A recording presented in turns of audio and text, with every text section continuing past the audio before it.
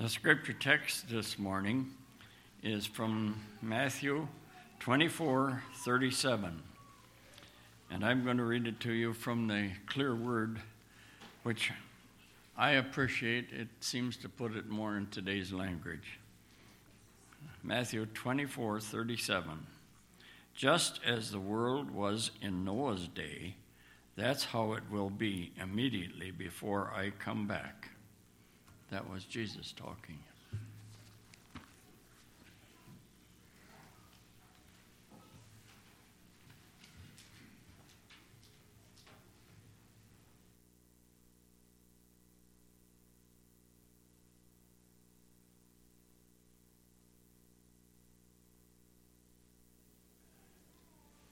It's on? Hey, wonderful. Can you hear me now? Maybe a little too live. Morning, church. Morning. Well, before we get started with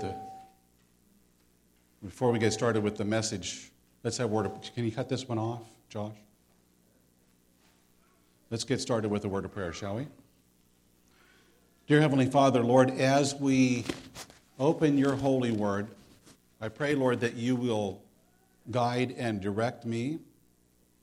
I pray, Lord, that your Holy Spirit will work through me. Use my lips of clay to deliver your message, Lord, not mine, but yours. And I pray, Lord, that you would open the hearts of the people that they might receive your truth. In Jesus' mighty name I pray. Amen. Now I'm going to ask you a favor. Can I come down here and preach today? Is that going to offend anybody? Okay. Just standing up there, I feel like I'm so far away from you guys. And I feel like I'm preaching down at you. And I want to be with you. Amen? I don't know if this has ever happened to you, but it happened to me again recently.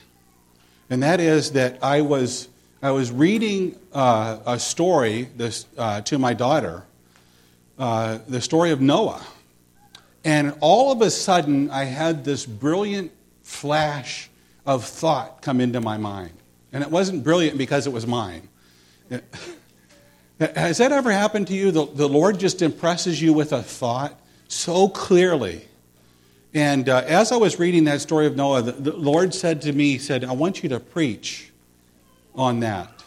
But I've got a different perspective that I want you to bring to the people. So we read in Matthew where Jesus talks about those days. But I want to take you also to the book of Luke because Luke does a better job than Matthew. So let's go to Luke.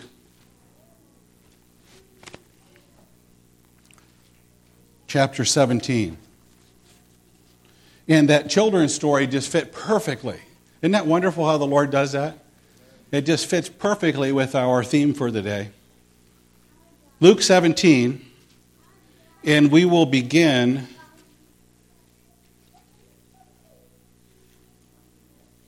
with verse 23. Well, let's start with verse 22. Luke 17:22. And he said to his disciples, or to the disciples, the days will come when you will no longer see one of the days of the Son of Man, and you will not see it. They will say to you, look there, look here, do not go, and do not run away. Run after them. For just like the lightning, when it flashes out of one part of the sky and shines to the other part of the sky, so will the Son of Man be in his day.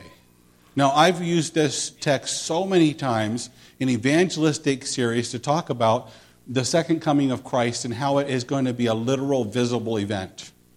And it's a good text to use for that. It's a good text to use for that. But And the point that I bring out is, how many of you have ever seen lightning?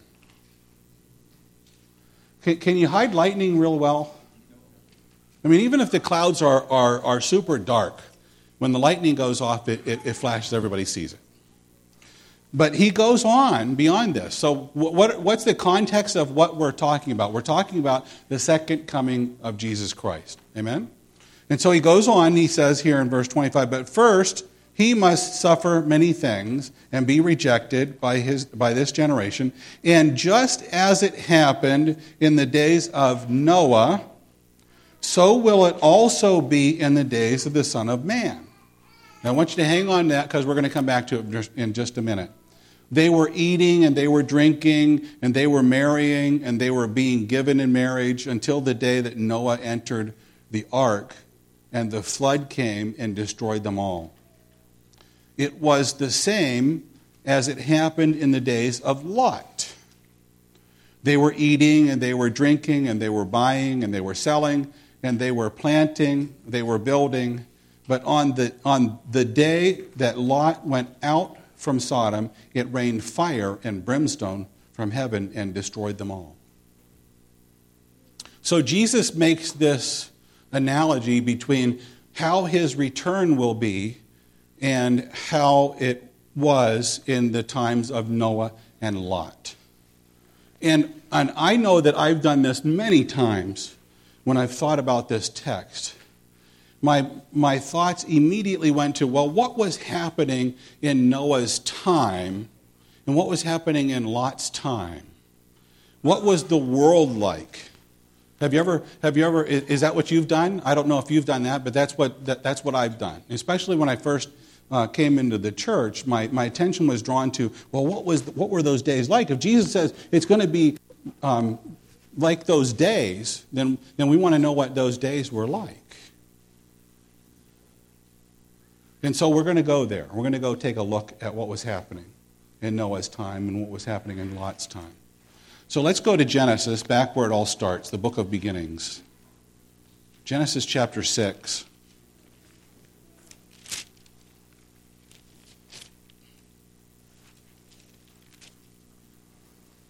I love that sound, by the way. I only hear that when I preach in Adventist churches. I've had the opportunity to preach in other churches, and I'll say, well, let's turn to so-and-so, and then you can hear crickets. Nobody brought their Bibles. Genesis chapter 6, beginning with verse 5. Well, let's go back to verse. Let's go back to verse 1 first.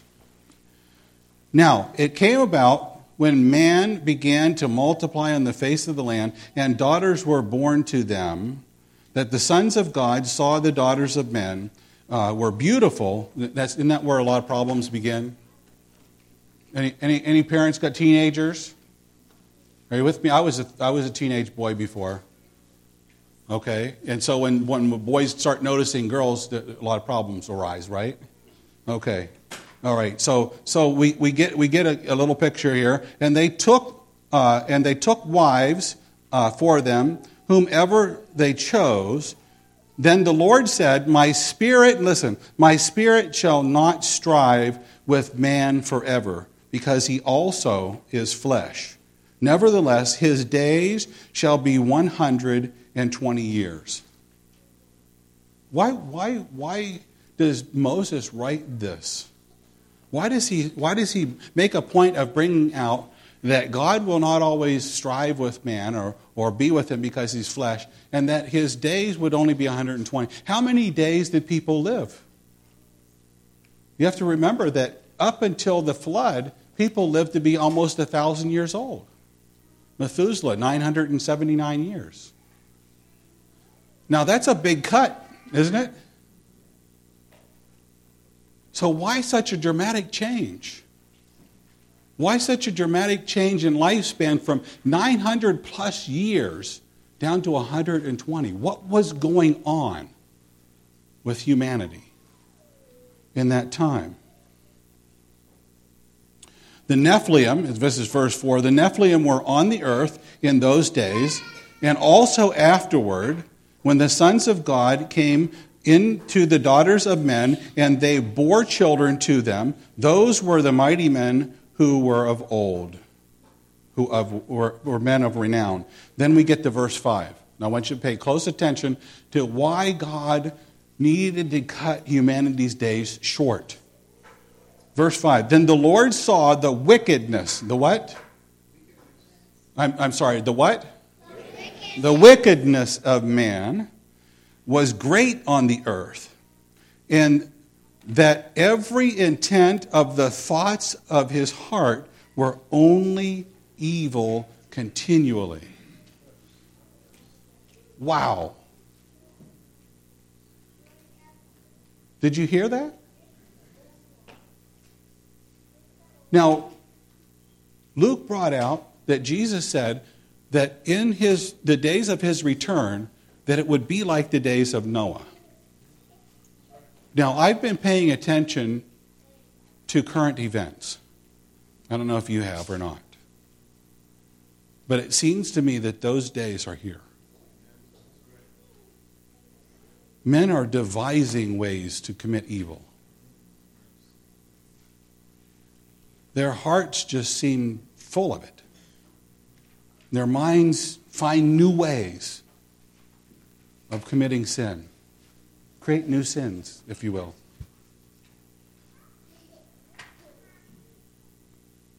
So their hearts were wicked, evil continually, and every thought and imagination was wickedness. The Lord was sorry. Listen to these words.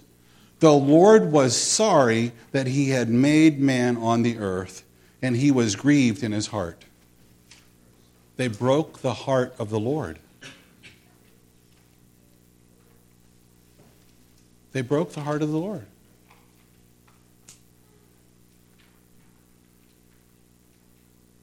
You know, sometimes that sounds like what happens to some of us parents with our children. We do our best. We put forth every effort we have, every energy, all of our time and effort into raising them. But sometimes they don't follow that leading. They go out and they break our hearts. Well, God knows that pain. He knows that anguish. You're not alone in it.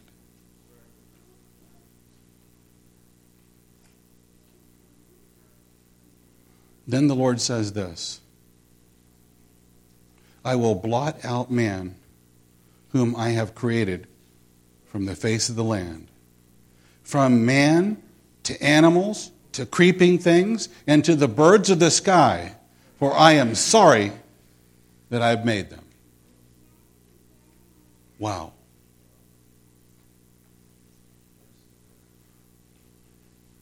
That's harsh.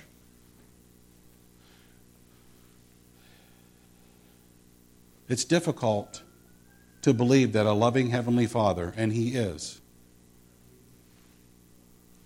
would come to the point where He feels that this is the only thing that He can do.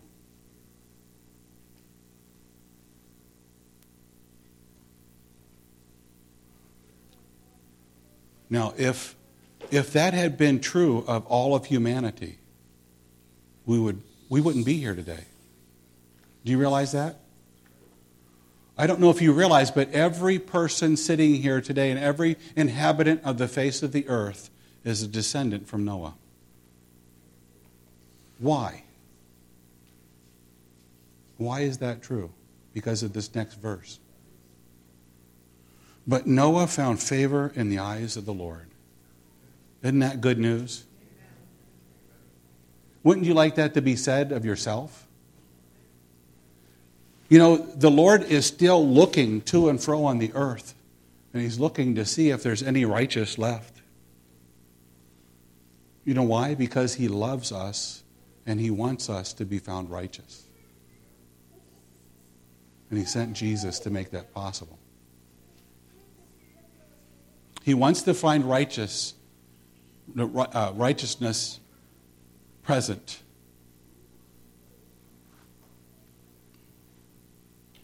Noah was a righteous, this is verse 9, Noah was a righteous man, blameless in his time. Noah walked with God. You know, that sounds reminiscent of another person. Earlier in Genesis, he walked with God. His name was Enoch. And the Lord just kept right on walking. Amen? I wish we were all there. I wish that we were walking so closely with the Lord that we were oblivious to the world around us, and we would just ascend like Enoch and find ourselves looking around saying, "Wow, Lord, thank you for bringing me to heaven. I was so engrossed in my conversation and my love with you that I didn't realize that you'd taken me up." So are you seeing the contrast between the world and the righteous, the unrighteous and the righteous, the world and God's chosen people? Well, that wasn't the only contrast that Jesus was painting.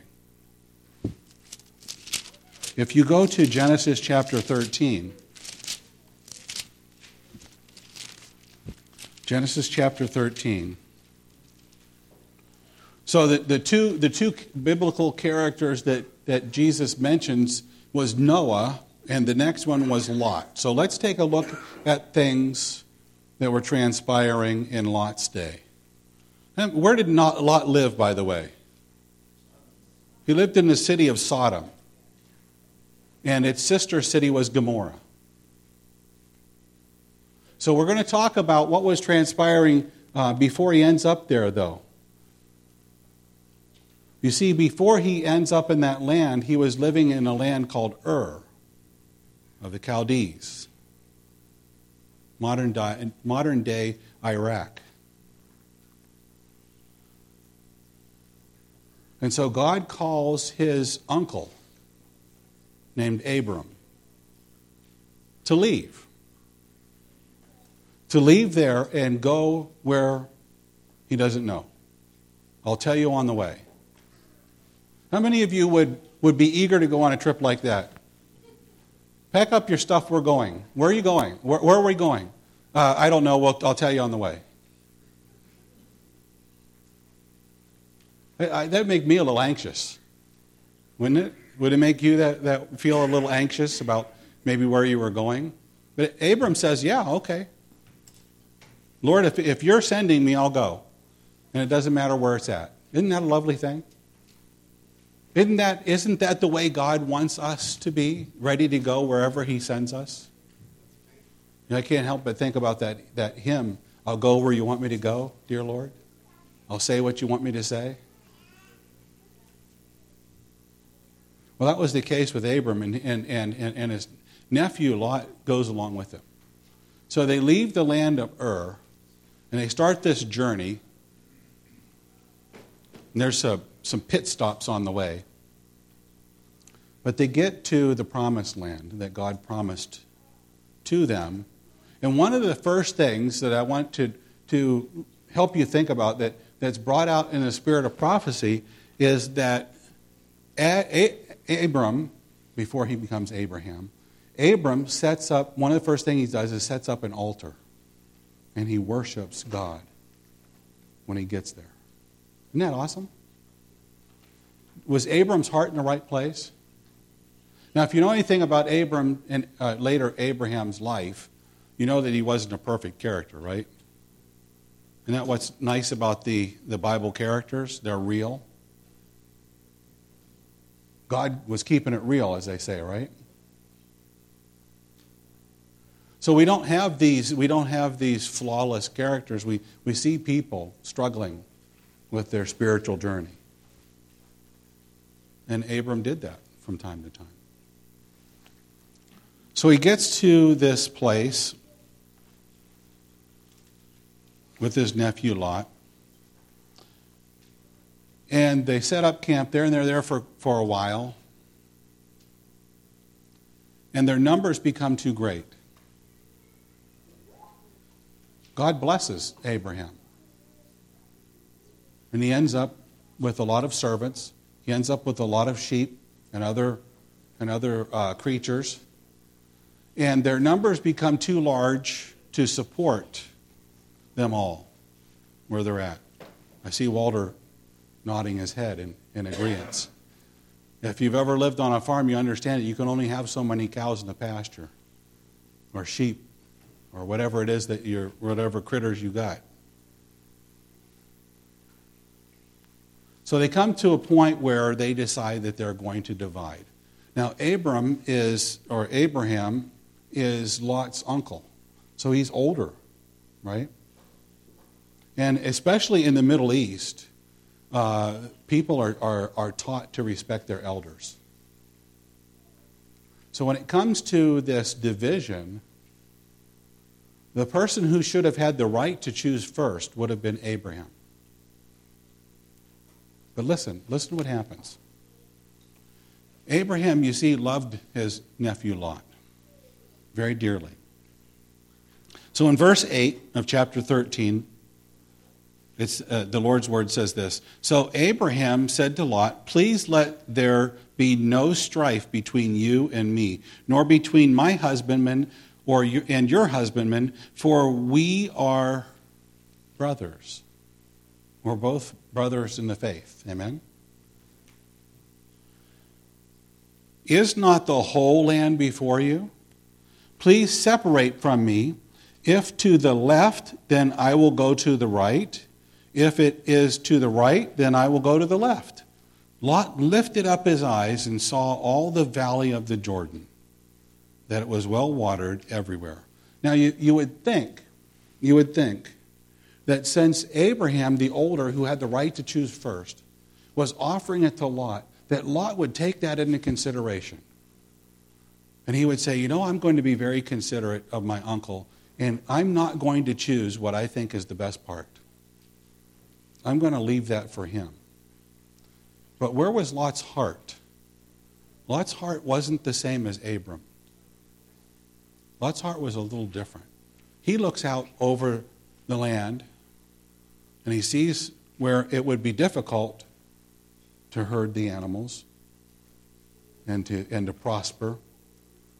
And then he sees over towards Sodom. He sees the valley. He sees the river running through it. He sees the plush pastures full of vibrancy and life. And so that's what he chooses. Was that a wise choice? No, it wasn't a wise choice. It's not always that appears good that's best. You see, the devil has a very good way of dressing things up and offering them to us. But we've really got to look a little better, I think, with different eyes. What is it that the Lord wants for us? Not so much what do I want, but what does God want? And if Lot would have remained faithful, you see, I believe the spirit of prophecy tells us, and I believe this to be true, that Lot also worshipped at that same altar that Abraham erected. He was a believer. So if Lot had gone to Sodom and Gomorrah and remained faithful to the Lord and witnessed about the one true God, maybe the account that we're looking at would have gone much differently. Perhaps it would have been that we wouldn't have been reading about Lot and thinking about the destruction of Gomorrah, but the saving of the cities. Amen? So what happens?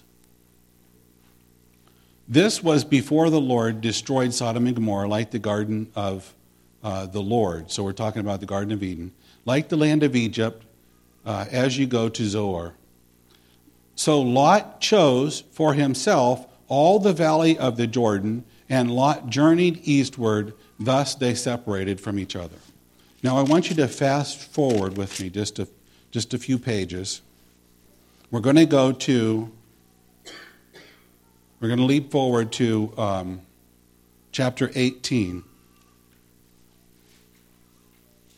And in the interim between that point when Lot and Abraham separated and the point that we're at now, what transpired was that the Lord came and visited Abraham and told him that he was going to destroy the cities of Sodom and Gomorrah. And so we're going to see now Abraham's heart when it comes to things. So in verse 20, the Lord says this, and he says, the Lord said, the outcry of Sodom and Gomorrah is indeed great, and their sin is exceedingly grave. So how were things going there in Sodom and Gomorrah? not good. Now, I don't want to really get into, because we have some very young children here, some details about what was happening there, but it was very debased, let's just put it that way, and depraved. And they were doing things that it's easy to say that the Lord would have been exceedingly sorry for having allowed this to happen too. So he goes on to say that in verse 23, Abraham came near and said to the Lord, "Will you indeed sweep away the righteous with the wicked?" Where's Abraham's heart? Wasn't it still with his nephew Lot? You know, even after Lot had gone down to the city, the kings had a war. And Abraham came and rescued his nephew Lot. And he still went back to the city and all of its wickedness. The Lord tells us that, if we're like sin, we are like dogs. We return to our vomit. That seems to remind me of what Lot was doing. God got him out of Sodom and Gomorrah one time. It was through captivity, and then he was freed by his uncle. He could have easily said, "Uncle, it's not working out there in Sodom and Gomorrah. That place is a wicked place. I need to get out of there. Can I come back?" But he didn't do that. Where did he return? Well, that's my home.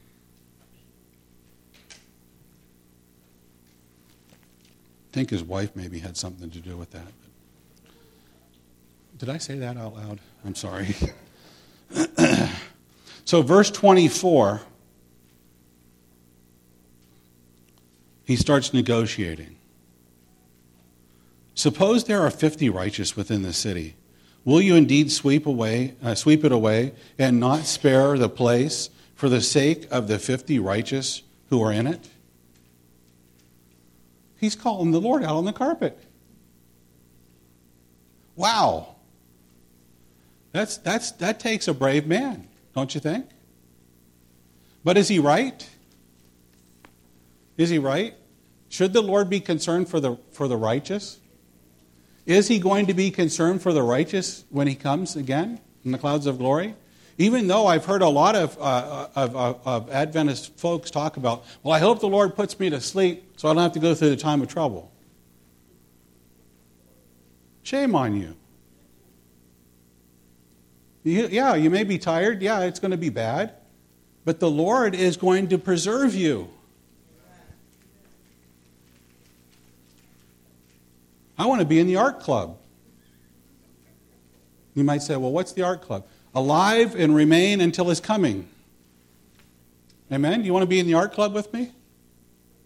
There's going to be some spectacular, marvelous things that the Lord is going to do before he returns in the clouds of glory, that only those who are in the art club will be able to share with the rest of those that are saved.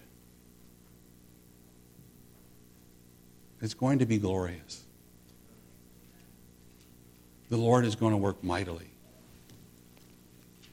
So he starts negotiating there, and then he goes a little further with the Lord, and he says in verse 28, suppose the 50 righteous are lacking 5. Will you destroy the whole city because of 5?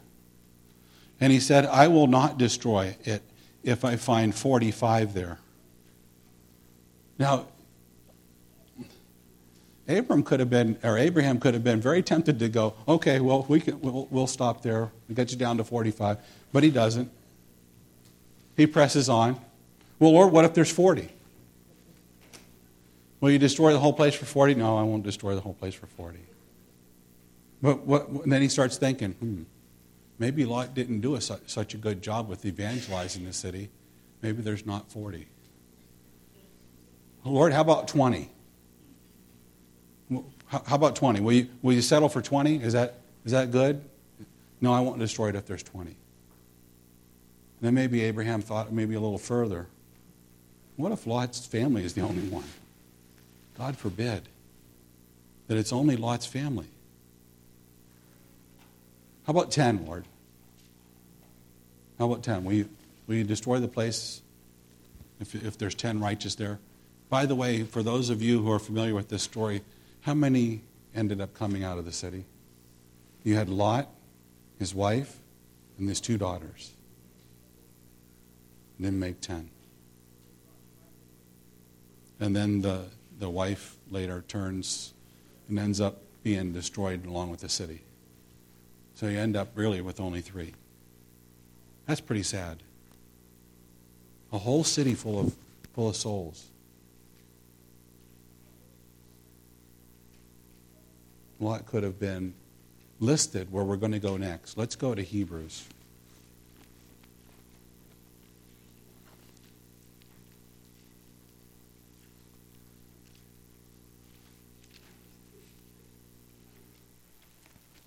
Hebrews chapter 11. 11.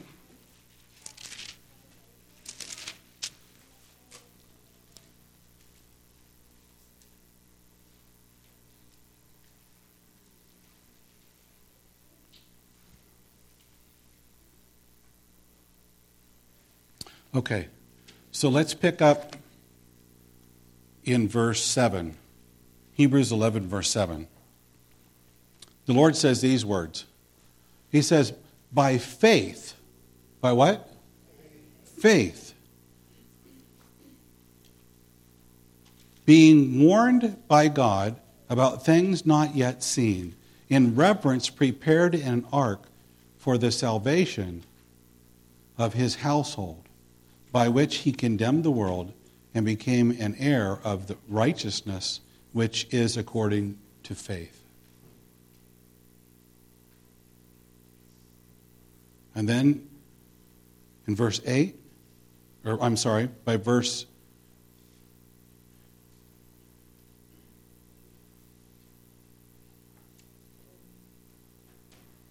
Lost my spot here for a second. Hang on.